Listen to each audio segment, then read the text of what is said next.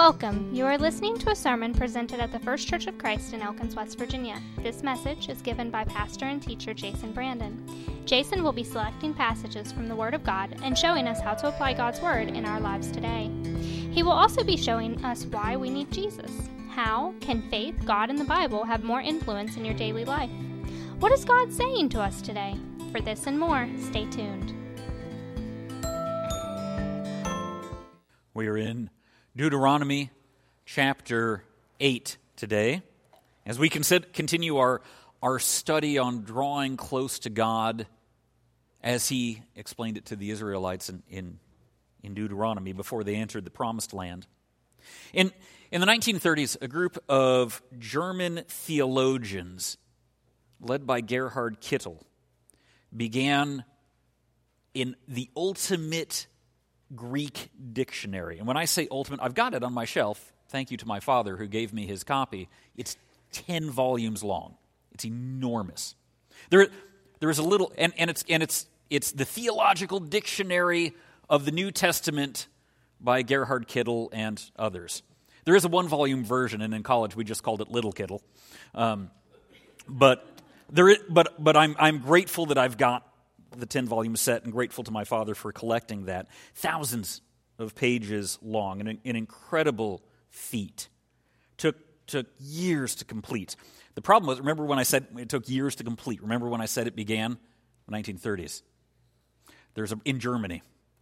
Obviously, there came to be a problem as they were writing it. The World War II broke out. Adolf Hitler came into power. And that threw them off. What do you do about that? Some German theologians, like Dietrich Bonhoeffer, took a stance against Hitler and died for it. Gerhard Kittel and his compatriots made a different decision. They decided that the world needed this Greek dictionary more than it needed them to take a stand against the evils of Nazi Germany, and so they kept their mouth shut. In fact, quite frankly, Gerhard Kittel joined the Nazi Party. They remained silent. The dictionary is wonderful. It's great. It got me through college and my master's degree. I like having it, but I don't like how we got it. The Holocaust took place, and maybe their voice could have made a difference. And even if it didn't make a difference, it still would have been the right thing to do. Those scholars had a mistaken understanding. They could have written that after World War II. In fact, Gerhard Kittel was brought up on war crimes. Those scholars had a mistaken understanding of their own importance. I don't think it was what God wanted. Other people could have written a Greek dictionary, a 10-volume Greek dictionary later. 1 Samuel chapter 15, verse 22. We are reminded that to obey the Lord is better than sacrifice. I'm not sure that the Greek dictionary was worth the lives. In fact, I'm convinced it wasn't. What about us? Are our own efforts so important in our mind that we compromise things that God wants from us? You know, sometimes I think we forget that we're not doing God any favors. We need Him. He does not need us. He wants us. He does not need us. We forget ourselves. We forget that God sets the standards, and we don't get to choose to compromise His standards. We don't get to choose what is righteous. He chooses what is righteous. And so we are in Deuteronomy chapter 8 today, and we will see as we read this what God does for us and what our response should be. So we'll pick our way through this. Deuteronomy chapter 8, verse 1.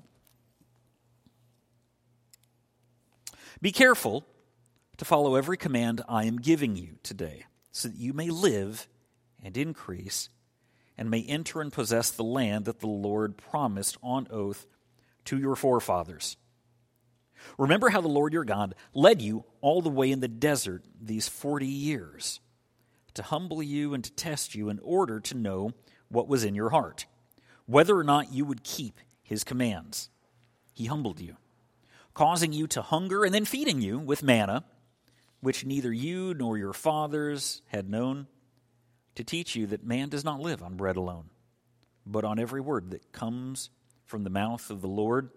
Your clothes did not wear out, and your feet did not swell during these 40 years. The Lord humbles us so that we may remember him. We're supposed to recognize, I say supposed to, we used to, I think, I just think that the U.S. culture has moved away from this as far as it can.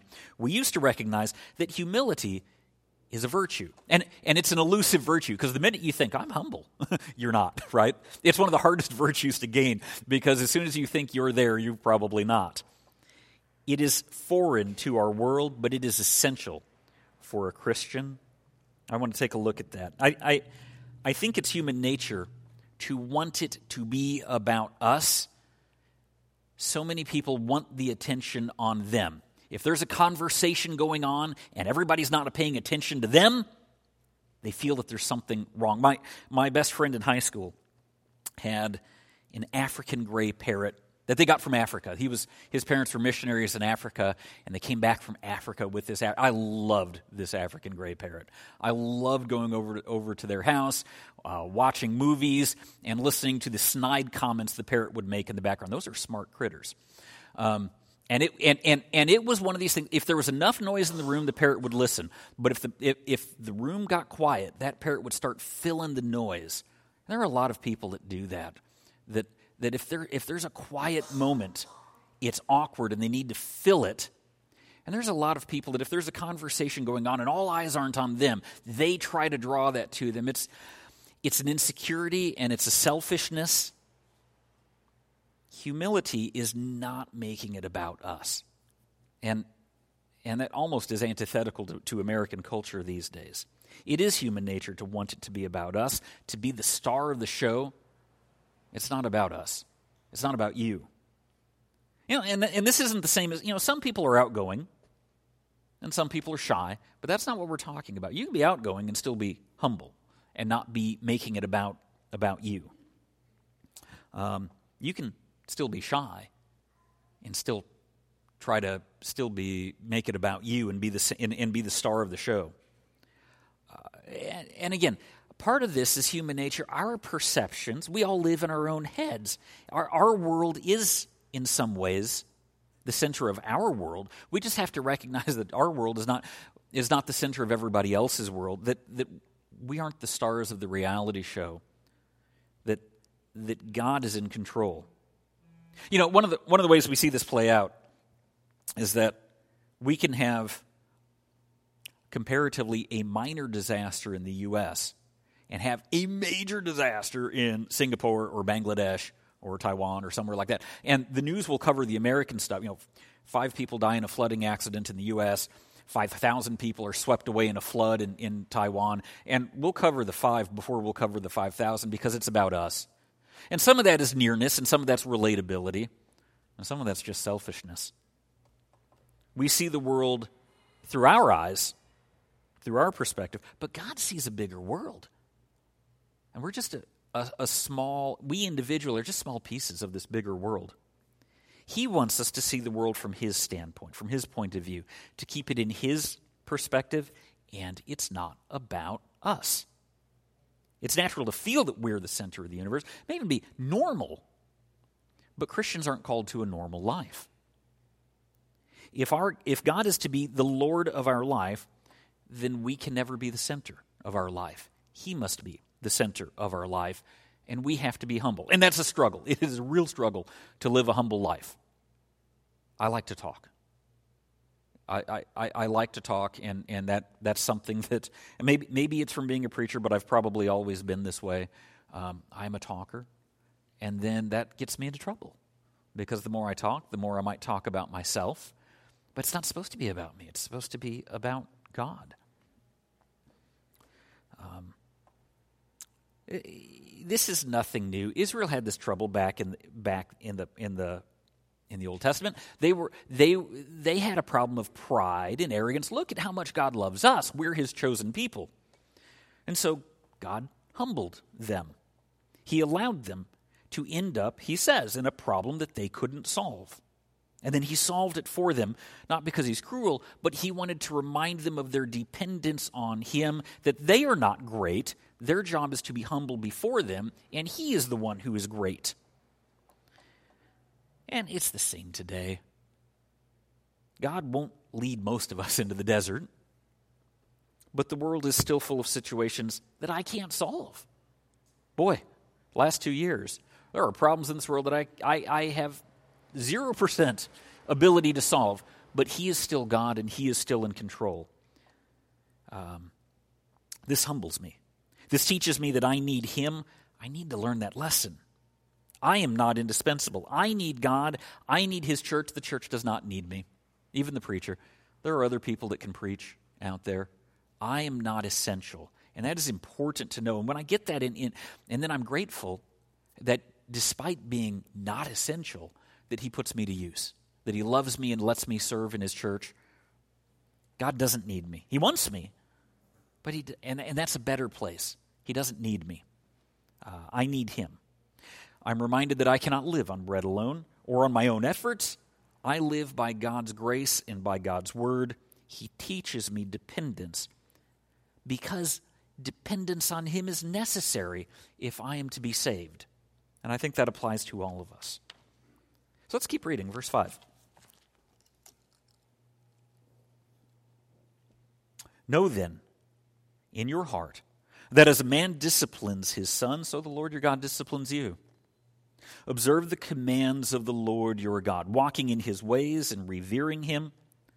For the Lord your God is bringing you into a good land, a land with streams and pools of water, with springs flowing in the valleys and hills, a land with wheat and barley, vines and fig trees, pomegranates, olive oil and honey, a land where bread will not be scarce and you will lack nothing, a land where the rocks are iron and you can dig copper out of the hills.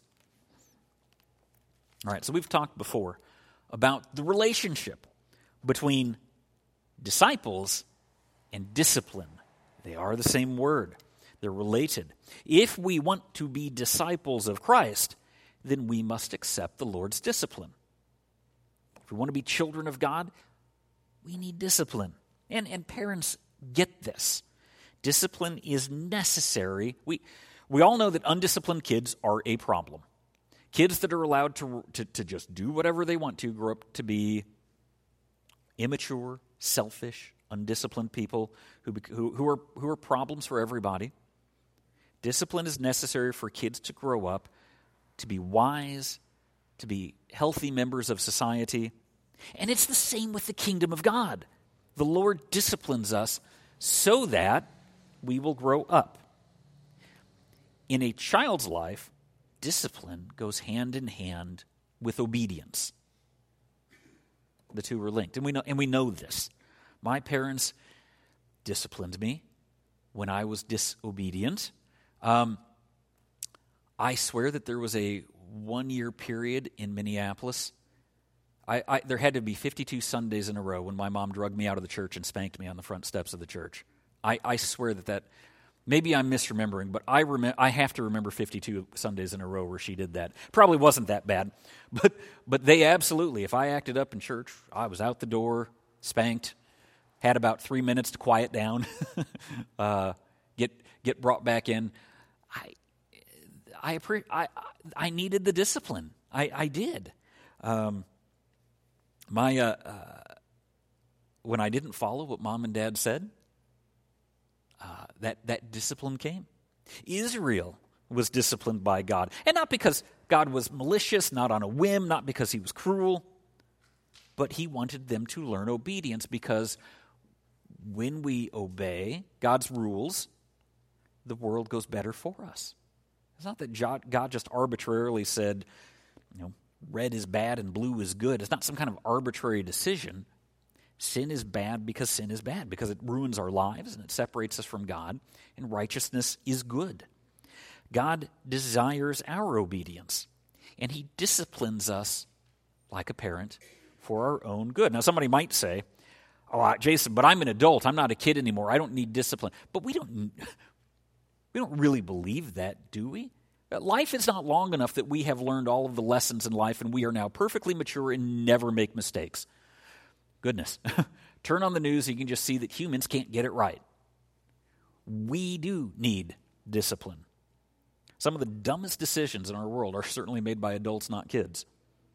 This life isn't long enough to learn all the lessons, and so God still, through His Word and through consequences of our actions, disciplines us. Now again, most of us will experience more of an indirect hand, God's hand in our life, than what we see sometimes in the Old Testament that was very direct. Less, probably not going to get conquered by Assyrians in our lifetime, right? And likewise, probably not a lot of lightning bolts and fire from heaven and that level of pyrotechnics. But I do think that God allows us to experience the consequences of bad and sinful decisions. We live in a world where too many Christians think that cause and effect shouldn't apply to them. That's cheap grace to think that you can sin freely and then it's God's job to forgive you and not face the consequences of your actions. I've used this example so many times you're probably sick of it, but if you cheat on your taxes, if the IRS comes after you, you don't get to say, God, why are you doing this to me? It would be cheap grace if we got out of everything that we did. There are consequences to sin. Sin is when we disobey the Lord. He does care about us. He loves us. That's why there are consequences. Don't let a lack of Assyrian armies fool you. God still wants us to follow Him. He still desires for us to obey Him. Following Him, it's not about head knowledge. This is the problem that the church has gotten into if we're not careful. This becomes an academic book that isn't practical if we're not careful. This is a very practical book. It calls to us. God calls to us through this book to obey Him. He wants us to follow Him. What we do matters. The Lord disciplines us so that we will follow Him. Let's keep going then in verse 10. When you have eaten and are satisfied, praise the Lord your God for the good land He has given you. Be careful that you do not forget the Lord your God, failing to observe His commands and His laws and His decrees that I am giving you this day. Otherwise, when you eat and are satisfied, when you build fine houses and settle down, and when your herds and flocks grow large, and your silver and gold increase, and all you have is multiplied, then your heart will become proud, and you will forget the Lord your God, who brought you out of Egypt and out of the land of slavery. He led you through the vast and dreadful desert, that thirsty and waterless land, with its venomous snakes and scorpions. He brought you water out of hard rock. He gave you manna to eat in the desert, something your fathers had never known, to humble and to test you, so that in the end it might go well with you. You may say to yourself, my power and the strength of my hands have produced this wealth for me. But remember the Lord your God, for it is He who gives you the ability to produce wealth, and so confirms His covenant, which He swore to your forefathers as it is today. If you ever forget the Lord your God and follow other gods and worship and bow down to them, I testify against you today that you will surely be destroyed. Like the nations the Lord destroyed before you, so you will be destroyed for not obeying the Lord your God. The Lord protects us, and we should praise Him for that. When I read the Old Testament, I am amazed at the Israelites' lack of faithfulness. How do you walk across dry ground? How does God part the Red Sea and you walk across dry ground and then start worshiping golden calves? But I suspect that back then, if they had the ability to look forward in time, they would say, you have 66 books of the Bible. We had none. How do you have access to the Word of God every single minute of your day that you can read? You don't have to go through a priest. You don't have to go through Moses. You can open it at any time you want to and read the words of God, and they're perfect. How do you do that and then not live a godly life? I think we would have been just as bad back then as they are. I think that's human nature. It's not only in the big miracles, like walking on dry ground, that we see God. It's in the little things in our life. And little things in their life. I think the verse that just amazes me, it seems so minor. Moses says, your shoes didn't wear out for 40 years. Then you guys know I wear sandals everywhere, if I bother to wear shoes. I've had to be very careful. Sandals wear out quick if you're not careful, if you wear them as much as I do. And I hit a point where I was going through sandals 2 or 3 times a year and just had to finally find a brand and a style that I like that doesn't wear out quite so quick, because I've had multiple blowouts in the same summer. And the concept of sandals, and they didn't make them out of the rubber and the plastic and the things that we have today. Their sandals, here we are talking about 3,000 years ago. Their sandals lasted for 40 years. It may seem like a little minor miracle, but God was faithful not just in big things of parting the Red Sea to them, but the little things, like their shoes didn't wear out. God is present in the little things in our lives as well, but we always look for the big things, and I think that we ignore the little things. The Lord protects us all the time. Not just from the big things, but from the little things, the minor things in our life. Now, somebody's going to say, but what about those big things? Jason, there are Christians around the world. The Church of Ethiopia is a pretty active and vibrant church, all things told. God, if this is such a place of faith, if the Ethiopian church is such a big deal, why for decades was that like one of the worst places on earth to live in, with famine and drought and God, don't you care about the Ethiopian Christians and what they're going through, their struggles just to live? I mean, we still read about Christian schools getting attacked in Africa and students, these young girls being kidnapped and carted off and no freedom. We read about people dying, sometimes dying for being Christians, and we say, God, where are you in this? But we have to learn to have a long-term view. We want God, not his stuff, not just his blessings. This is not a perfect world, and it never will be. Tragedies will continue to happen to Christians. Tragedies will happen in your life. It's ridiculous to think because I'm a Christian, I am now immune to bad things happening to me. This world is not fair. Earthquakes will still hurt people. And it doesn't matter if you're a Christian or a non-Christian, earthquakes will still hurt you. If you live in a country like Ethiopia that's having a famine, the famine will still affect the Christians and the non-Christians. Bad things still happen to good people. Never confuse the gift for the giver. And again, I think that parents understand this. At Christmas time, we do want our kids to appreciate the gifts that we give them, but the gifts are only a reflection of the giver. And the point isn't the gifts, the stuff. The point is the love behind that, and God loves us. And God wants the best for us, but the Christian knows that the best for us isn't in this world that is broken and temporary. Revelation assures us there will be a new heaven and a new earth. This broken world is temporary, and we can't fix it. And it's not meant to be fixed. Not entire. That doesn't mean that we don't try to make the world a better place. Feed the poor, house the homeless, vote for things that are moral.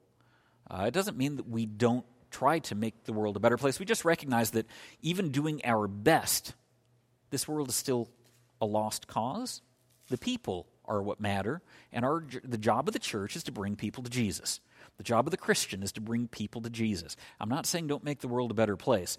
Just recognize that you can only do so much with that, but bringing people to Jesus, now that matters, and that is eternal. When we get the blessings that we want, when we pray and life is going well, we should praise God for loving us that he blessed us so. And when we don't get what we want, we still praise him because he is what we need. And no matter how bad things get in this life, if we're right with him, eternity will be wonderful. You know, what if I'm dying and I'm in pain and I'm that's where the book of Job really teaches us that when everything goes wrong, and even when we're in pain, we know that God is in control and he loves us, and we may not be having what we think is a fair time of it right now, but we don't want fair, we want grace. And God's grace means that he's preparing a home with him for us forever. For the Christian, death is a reward. even death. It's not something evil. To be absent in the body is to be in the presence of the Lord for the Christian, which is why Paul can say it's better for him to die and to receive his reward than to go on living. I like science fiction. You guys know that. I really like Christian science fiction writers. The two big ones, J.R.R. Tolkien, who wrote The Lord of the Rings, and C.S. Lewis, who wrote The Chronicles of Narnia, who were also like best of friends. Tolkien, rightfully so, put in his books that death was a gift to humanity because death allowed humans to live with God. Likewise, in the Narnia books, not in the Narnia books, in the Screwtape Letters, another book by C.S. Lewis. In the Screwtape Letters, Lewis refers to death as our transition into eternity. Yeah, I don't like going to the doctors. I don't like dentists in particular. I'm not anti-dentist. I'm not anti-doctor. I just don't enjoy the process, right? But it's for my own good. Going to the dentist is always kind of painful, but it's worth it in the long run. I've got my teeth. I'm grateful for those, right? I don't like pain, but some pain is necessary to get me into a better place. I don't like shots or needles at all, like pass-out level. Last year has been spent trying to nail down thyroid levels, and there's been a lot of blood work and a lot of passing out from needles, and yet it's getting me in a better place, and I'm grateful for it. And so the short-term pain is worth the long-term gain. Our Christian life is like this. The Bible tells me that God will discipline me, but it's for my long-term good. So I will praise God for the blessings that He's given me and praise Him when I don't get what I want, but He's still teaching me what it means to rely on Him. Some situations are impossible. We have this false idea that if I'm doing everything right, then life should go perfect. And that this false idea that if something's wrong in my life, I caused it, and if I'm doing everything right, then God owes me. But the world doesn't work that way. When you're doing everything right, things may still go wrong. But that's because this life is temporary. And there are lessons God is still teaching us to get us ready for eternity. Our closing hymn today is hymn number 456. Appropriately, I'd rather have Jesus. Have you made the Lord the center of your life? If not, I want to invite you to do so today, and I'd like to talk with you after church about what that looks like. Accept the Lord, be buried with Him in baptism, live a new life with Him. This is His plan for us. If you haven't done that, I want to talk with you. Thank you for listening. You can contact us at our website, firstchurchofchristelkins.com, where you can also find out more. Have a nice week.